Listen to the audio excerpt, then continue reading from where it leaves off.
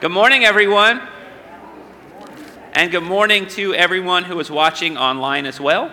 If you are watching online as well, write something in the comments. And come join us next week in person. We'd love to see you in person if you're able to make it here. Wanted to let you know, on Friday of this week and Saturday, we're having spring cleaning days. So if you love to clean and organize, come to the church those days. And they're going to be cleaning out the church. It's going to be a lot of fun. We have Holy Week services the week of Easter. So that's April 2nd through the 9th. Every day at noon, there will be a service here. It's a short service, and then you can go up for lunch right afterwards. So even if you're coming on your lunch break, you should have time. And it's a great service every day with great speakers. Palm Sunday, which is going to be April the 2nd. Look at this. We're going to have a bake sale on Palm Sunday. And I'm going to tell you the secret, all right? You can buy tons of stuff on Palm Sunday, put it in your freezer or your refrigerator, and then bring it out for Easter and act like you made it. And it'll be lots of good stuff, I promise. April the 8th is our Easter egg hunt for the children. And Catherine's right there. If you want to help, you want to donate candy or you want to do something, let Catherine know you want to help. She will put you to work, I promise you. And lastly, I would let you know that on your sheet that you got as you came in with the calendar, if you scan that QR code, it will take you to everything on the church website, and you can see everything going on so you don't miss out on anything.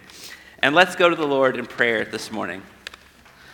Loving God, we are so thankful that we can come together and worship this morning. We pray that you'll calm our hearts and our minds, help us focus on you. We ask this in Jesus' name, amen.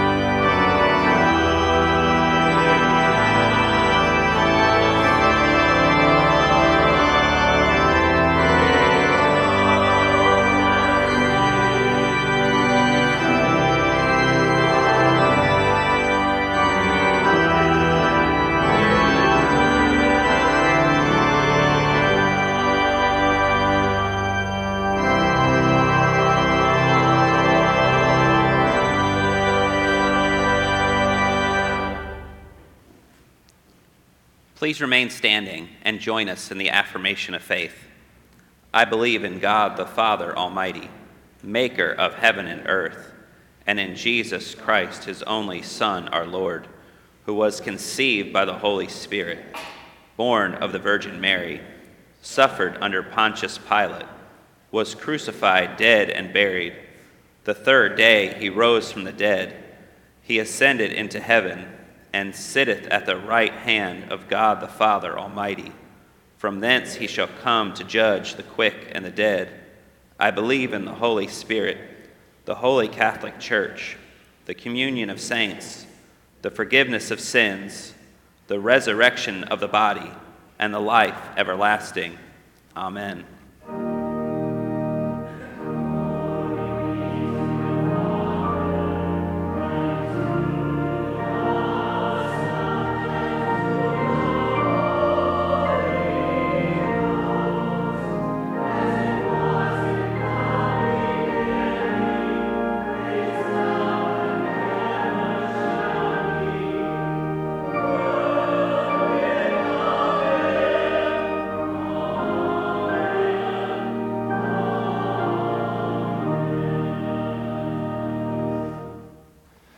Thank you. Please be seated. With grateful and cheerful hearts, let's now give unto the Lord because he has been so good to us. Let us pray. Heavenly Father, thank you for blessing us with another day. Thank you for making us able to give the strength of our lives, our hands and our feet in service for you, our voices to sing your praises, and these tithes and offerings, Lord, take them and bless the giver. In Jesus' name, amen.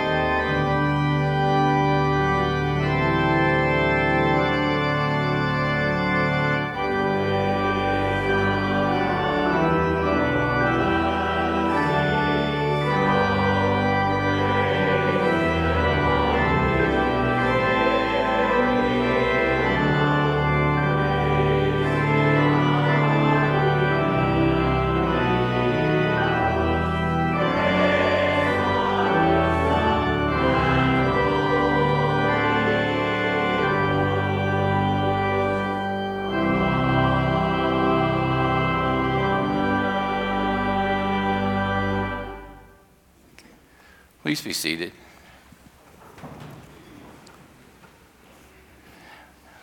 We come to the time of the service that we all need, right? We all need the prayer time. Raise your hand if you could use a little extra prayer. Yeah, we need to lift up our friends and neighbors and ourselves. We need to celebrate and say, thank you, Lord, for all the good things that God is doing in our lives. So if you have a prayer request you'd like to give to us, you can email it to us, FUMC@FUMCGadsden.org. You can, if you're worshiping by live stream, you can type it in the comment box, fill out a card, give it to us. We have a prayer team that meets every Wednesday. We do pray for your requests, and we like to join in your celebrations. If you've got a new grandbaby or a great-grandbaby or something great has happened, God's answered your prayer, let us know about that. We'd love to hear that too. Will you take time with me and let's bow together and pray. Our gracious God,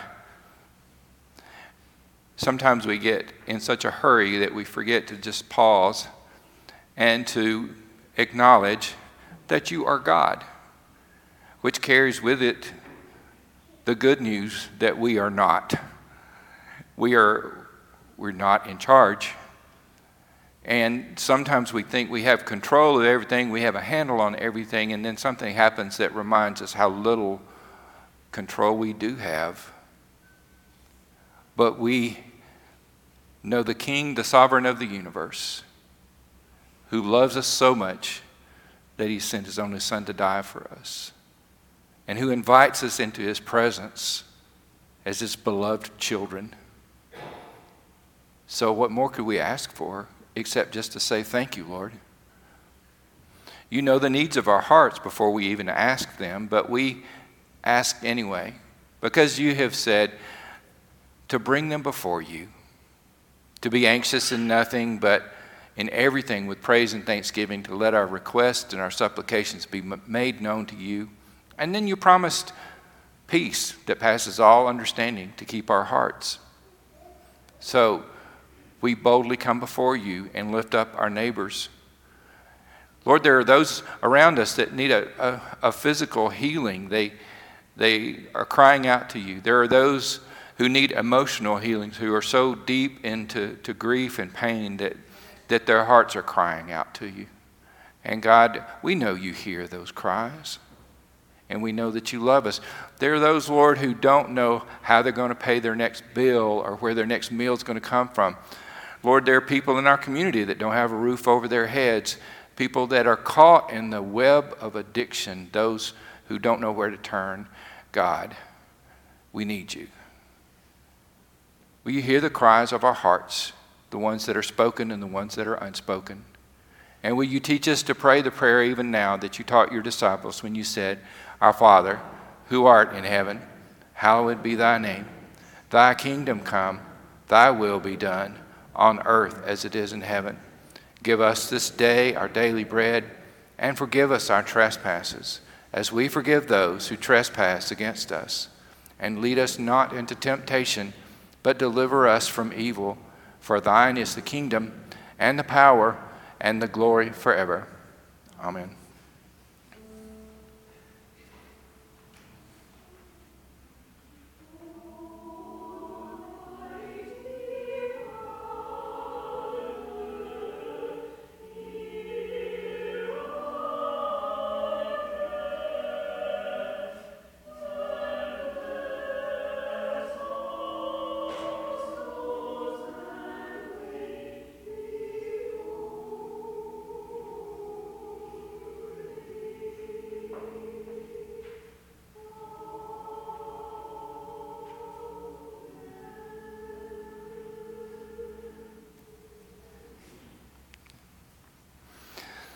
Our children are going to go with Miss Catherine to Children's Church. Oh, by the way, moms and dads.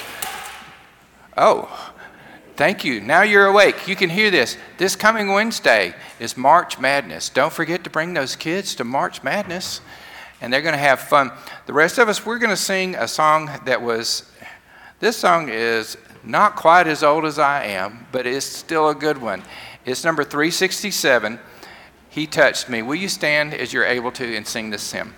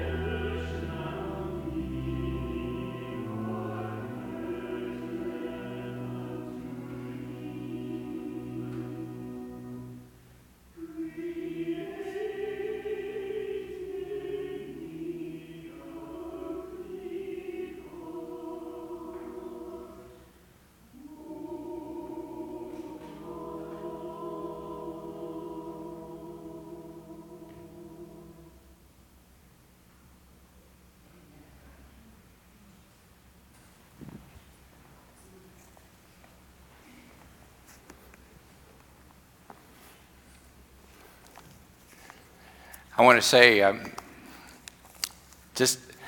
I sometimes forget to say this, but we have an amazing music program here, and Benny, I want to put a request in for that prelude for whatever my last Sunday happens to be here. I was already called to worship by the time we got called to worship.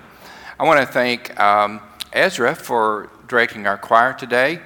JT is on the way back from San Jose, where he went for a conference out there. I could not go to San Jose with him because I don't know the way to San Jose. Oh, I'm glad y'all got that. All right. But I'm so proud of the way our choir and our music department gets this great young talent in and develops it and then shares it with us. It's fantastic, fantastic. John chapter 9 is our scripture today. We're going to read the whole chapter, and it's a wonderful story. It's just, we can't leave any of it out. So please join me or just listen. If you've heard this story before, pretend you're hearing it for the first time. Follow along with us. It's going to be up on the screen for you there too. As he walked along, he saw a man blind from birth. His disciples asked him, "Rabbi, who sinned, this man or his parents, that he was born blind?" Jesus answered, "Neither this man nor his parents sinned. He was born blind so that God's work might be revealed in him.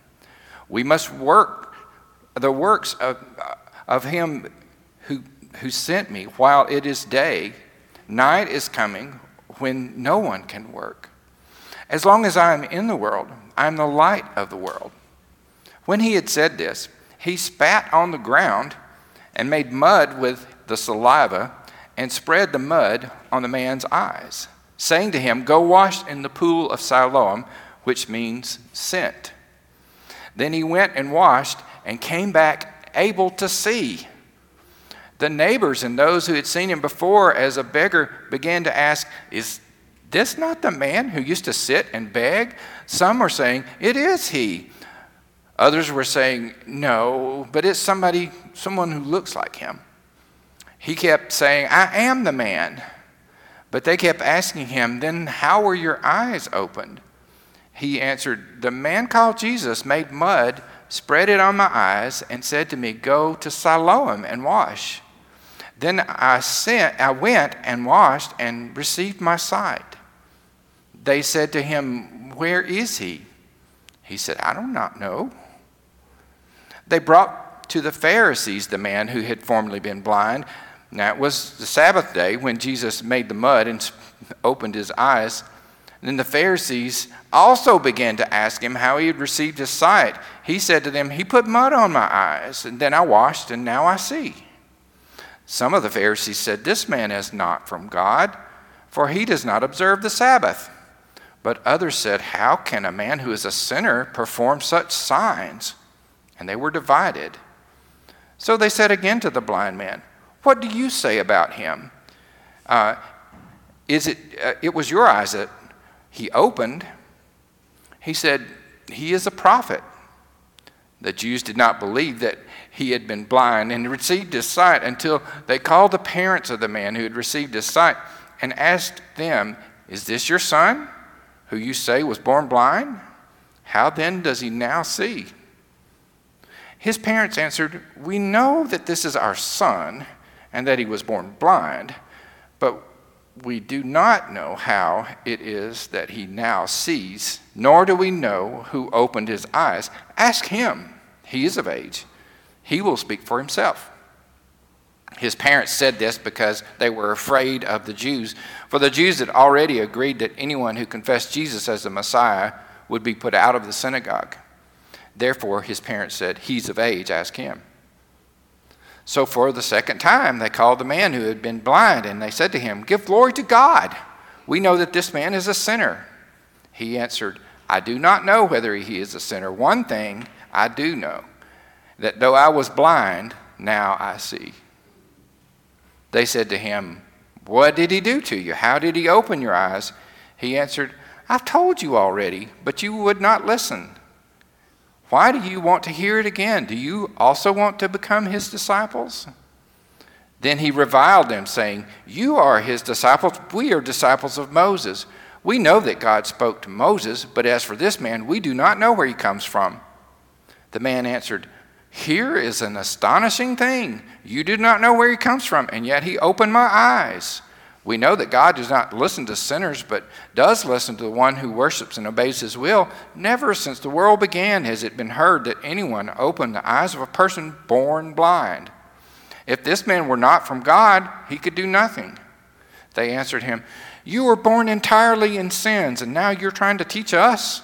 And they drove him out. Jesus heard that they had driven him out, and when he found him, he said, do you believe in the Son of Man? He answered, and who is he, sir? Tell me so that I may believe in him.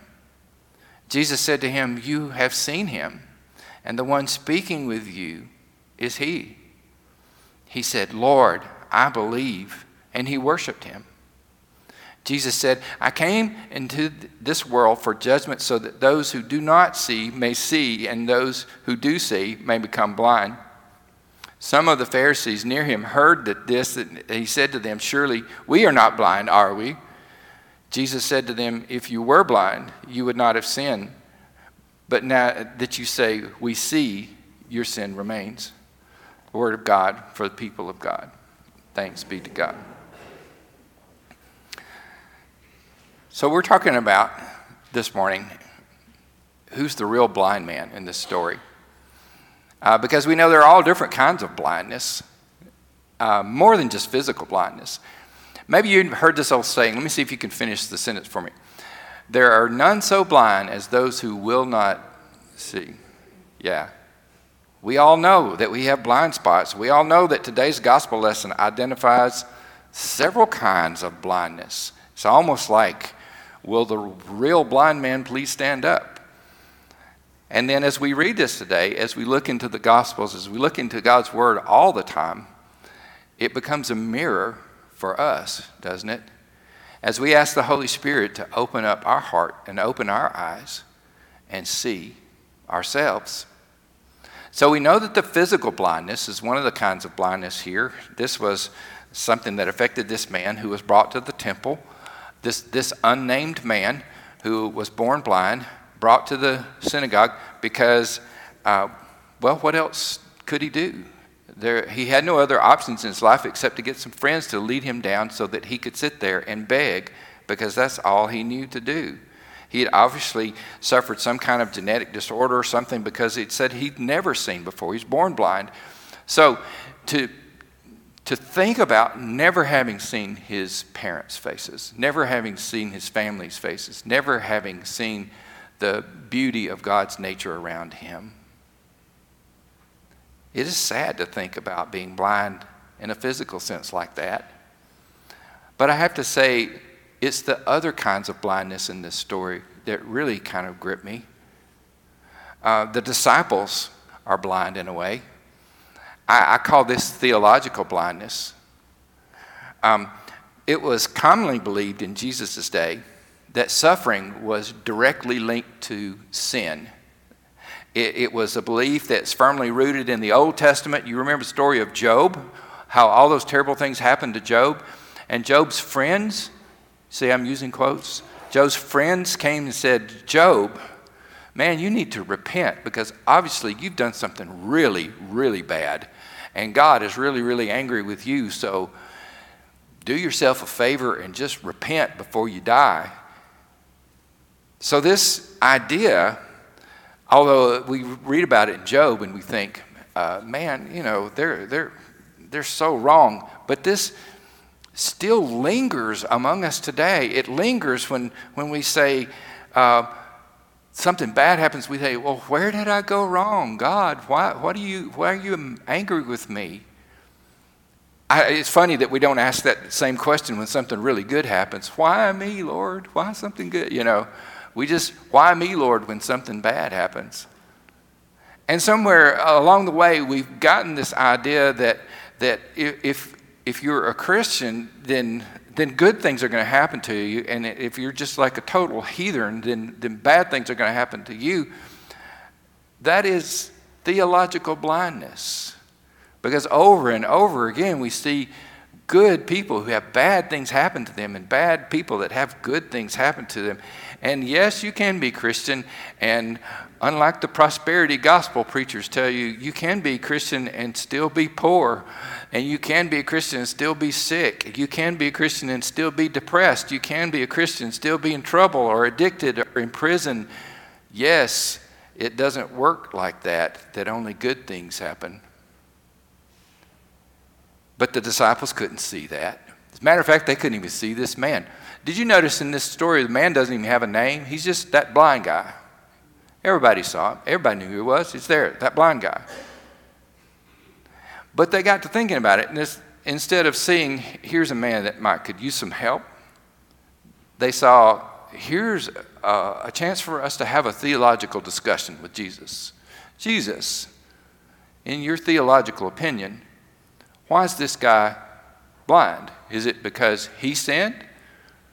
Or is it because his parents sinned? Because he was blind from birth. That kind of mentality goes on today. It's like someone has something that, they thought that sin could be passed from generation to generation, which, in a way, we do see suffering passed on. My mother-in-law works in the neonatal intensive care. She volunteers as a baby rocker, which is got to be the best volunteer job around, because she just rocks babies all day. And some of the babies in there are just crying constantly because they're born already addicted to drugs. The pain is passed on to them from generation to generation. But Jesus is trying to teach his disciples that that's not the way God is.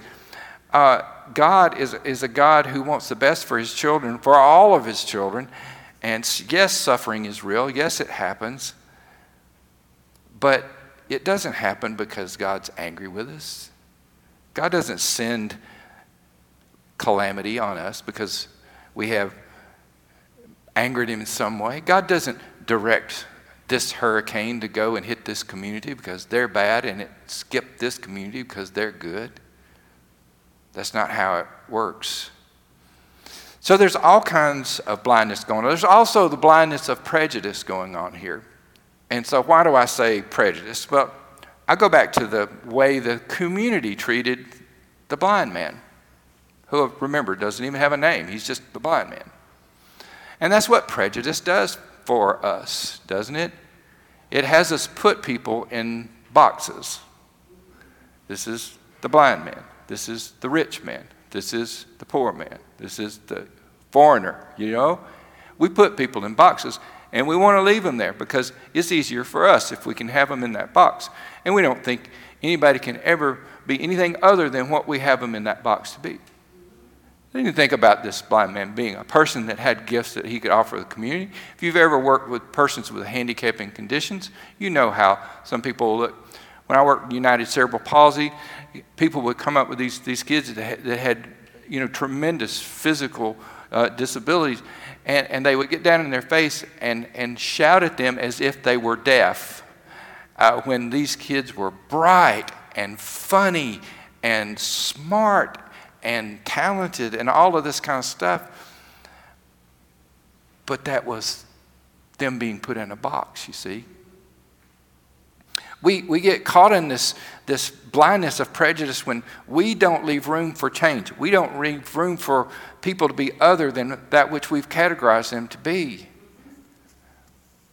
We don't even notice them anymore. We've got them firmly planted in their box. But Jesus saw this man as a person who needed a touch.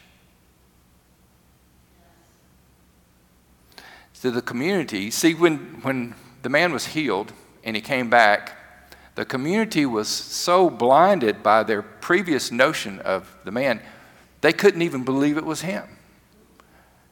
Some said, "Oh, isn't this the guy? Isn't this the blind guy?" No, well, he's seeing. He can't be. No, he's supposed to be the blind guy. Maybe it's just somebody that looks like the blind guy.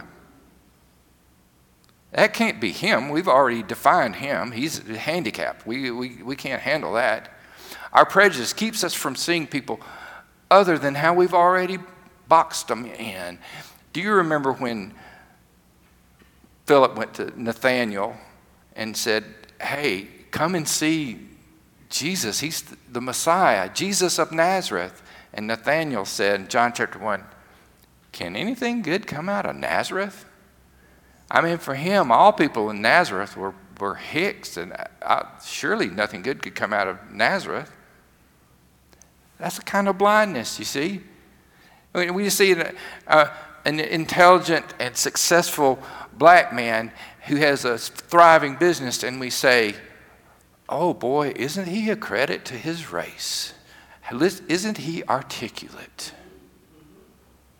Or we see a woman who has risen to the top and is a CEO of a corporation or has achieved a high government office and say, well, you know, she just got that because she's a woman. She didn't really deserve that promotion. We place stereotypes on people. It makes us blind. And there are none so blind as those who will not see. There's another kind of blindness that is shown by the parents of this blind man. I don't know what to call it except emotional blindness. An emotional blindness that prevents people from seeing how out of balance their priorities have become, right? The Pharisees asked them about their son, and I said, is this your son? Is he, you know, he was blind. How now can he see? And they said, well, why don't you just ask him? He's a grown up. And then John kind of lets us know what's going on here in the gospel. He says they only said that because they were afraid that they would be kicked out of their social circle, their religious circle. They only said that out of fear. Their priorities were such that they could not see beyond their own self-interest. They could not even rejoice that their son could see their faces now because they were so worried about the opinions of other people. To give proper credit for this miracle would have meant that they would be kicked out. You know, sometimes we get hardened. We get emotionally blind. We get caught up in, I know what being busy is like. You're busy, I'm busy. We all have busies. We all are trying to grasp after the things that we're working hard for. But could it be that we've become blind in ways that maybe we need a touch of the Master's hands? Then the spiritual blindness of the Pharisees is probably the most deadly blindness of all, to be spiritually blind. Jesus was a threat to them. Jesus was a threat to them so much so that they began to nitpick. That's the first symptom of spiritual blindness, you see. You've been nitpicking because Jesus healed the man on the Sabbath. And the fact that he spit and made little mud pies. Children, don't try this at home. Don't go home this afternoon and say, Pastor Sam said for us to play blind man and see and make little mud pies. Don't do that. But the fact that he had made little mud pies was considered work on the Sabbath. And for them, the fact that he'd broken the Sabbath made him a sinner. Because broken rules to them were more important than broken people. My goodness, that sounds ridiculous, doesn't it? Doesn't that sound ridiculous? But don't we nitpick? Don't we nitpick? Are we not guilty of doing like Sherlock Holmes said to Dr. Watson, you see, but you do not observe? Aren't we guilty of our own spiritual blindness? More concerned with our hurt feelings? More concerned with the way things have always been than with celebrating the miraculous work of God, even when it happens through some crazy way that we never thought of. I have seen this happen before. Growing up in the country and being around people that, were people of the land, salt of the earth folks. And I've seen one of my dad's friends wore overalls all the time. Didn't matter. And you would have thought by looking at him that he didn't have two nickels to rub together. But I saw him go into a car dealership one time. My dad told me about this. He went into the car dealership and the salesman was like, I don't think we have anything cheap enough for you. And the man reached in the bib of his overalls and pulled out a wad of cash and paid cash for the vehicle he wanted.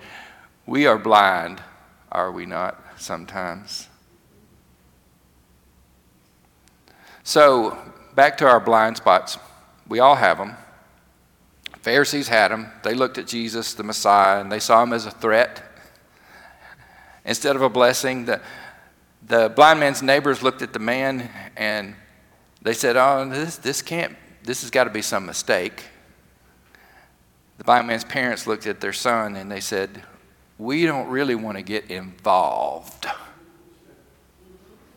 The disciples looked at the blind beggar and said, "Who sinned anyway? Who sinned?" And then our blind spots. There is help for us in our blind spots. Thanks be to God. We can say to God, "I need you to touch my eyes so that I see clearly. I need you to search my heart. Find those places in there that have been hardened. And find the places I've been blind. Touch my ears, Lord, so that I can hear the truth." And we can also bring around us people that will tell us the truth. Now look, everybody likes to be comforted. Everybody likes it when people are sweet to them. We like to say, "Bless your heart" here in the South. We like to be nice to people. But sometimes somebody's got to tell you that you got bad breath. You need to go get a piece of gum. Somebody's got to tell you the truth. And look, my friend Eileen back there, if you get somebody to tell you the truth, she'll tell you, right? She'll tell you. No, we need people. I'm fortunately married to the love of my life who also happens to tell it like it is to me. Yeah. And we're blind from birth. One of the reasons why I think this man in this story in John chapter 9 doesn't have a name is because we all are him. He is all of us. Blind, in need of a touch from God to help us do what we can't do for ourselves. Now, the blind man had to take a step of faith. I'm sure his eyes were stinging because nobody wants dirt rubbed in their eyes. I'm sure he was thinking, I must look ridiculous. I'm going to have help. I can't even get to the right pool to wash in if I don't have people to help me. I'm going to have to trust that this is going to work. But God does great things. God opens blind eyes.